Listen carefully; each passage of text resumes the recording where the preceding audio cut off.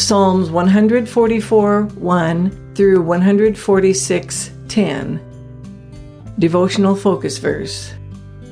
Happy is that people that is in such a case. Yea, happy is that people whose God is the Lord. Psalm 144:15.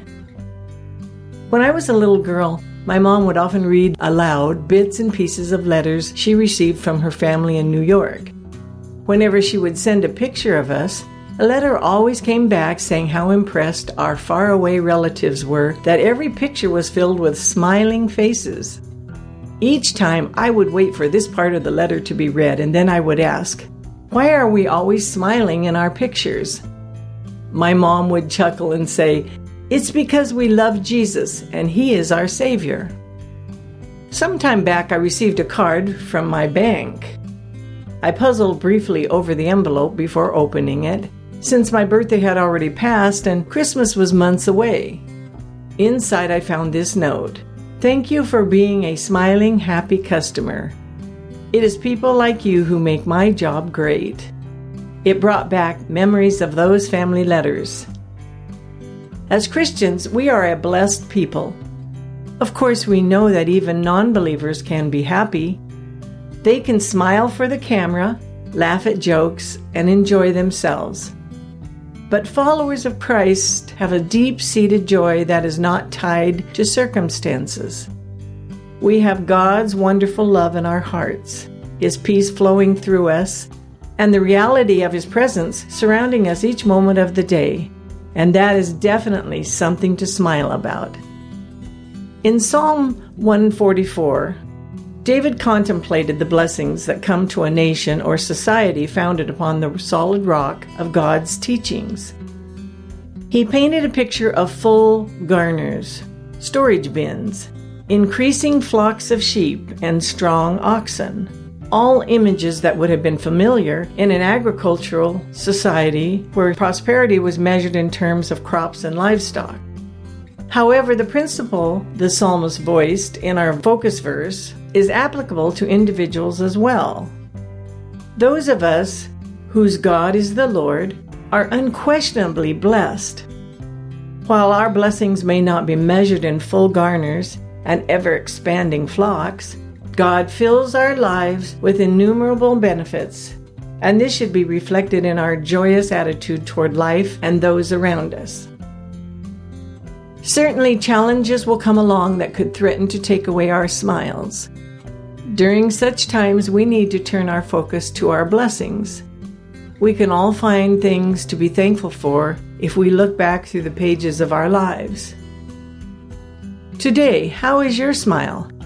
Has it been absent for a while? Try praising the Lord and reflecting on His loving presence in your life. Others will notice and be drawn to the God you serve. Background information. Psalm 144. Psalm 144, which credits God as the sole source of victory and deliverance, is attributed to David. However, this psalm was likely compiled from other Davidic writings. It bears a close resemblance to Psalm 18 and includes quotes from Psalms 8, 33, and 102 through 104.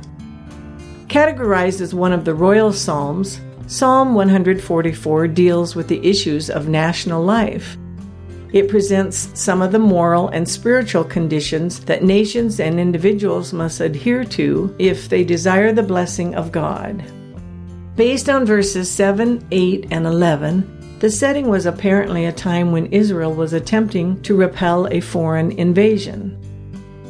Warfare is a prominent theme in the book of Psalms, and Psalm 144 is an example. The reference in verse 1 to the Lord God of Israel who teacheth my fingers to fight was likely a reference to using a bow as a weapon. In the next verse, the metaphors of a fortress, high tower, deliverer, and shield are all indicative of warfare in a rocky and mountainous land.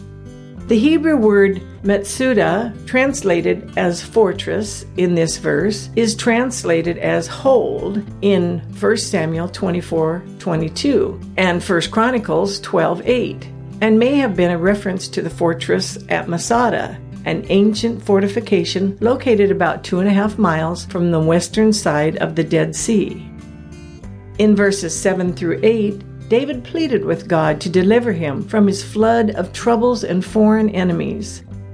The right hand of falsehood implies making a false oath and depicts the deceitfulness of David's foes. Verses 11 to 15 concern the well-being of a nation, whose God is the Lord, and establish that God's blessing will be evident in the attributes of the nation's sons and daughters and in the temporal prosperity evidenced by full storage bins and expanding herds. Psalm 145. Psalm 145, the last Davidic psalm, proclaims that God is king and his dominion endures throughout all generations. This is David's only psalm to be given the superscription Psalm of Praise. It is the final acrostic psalm in the Book of Psalms, meaning that each verse begins with a subsequent letter of the Hebrew alphabet. In this psalm, as in several others, the acrostic form is incomplete. One letter is missing. This psalm is identified as an imperatival type of hymn, meaning that the community calls upon all of its members to praise the Lord for his acts of goodness. In Jewish worship, this song is used in the daily prayers, being read twice in the morning and once in the evening service. The concluding verses assert that because God will save those who love him and destroy those who are wicked, everyone should be persuaded to bless his holy name forever and ever. Psalms 146. Psalms 146 to 150 are known as Hallelujah Psalms, since each psalm begins and ends with the phrase, "Praise ye the Lord." The Hebrew expression from which Hallelujah is translated is Hallelujah, meaning, "Praise ye Yahweh." These 5 psalms have been sung during morning worship at Jewish synagogues for centuries. Psalm 146 exhorts reliance on God rather than man. The author is unknown, as is the date of composition. The psalm is classified as a congregational hymn. Conclusion. As followers of Christ, his joy should radiate from us.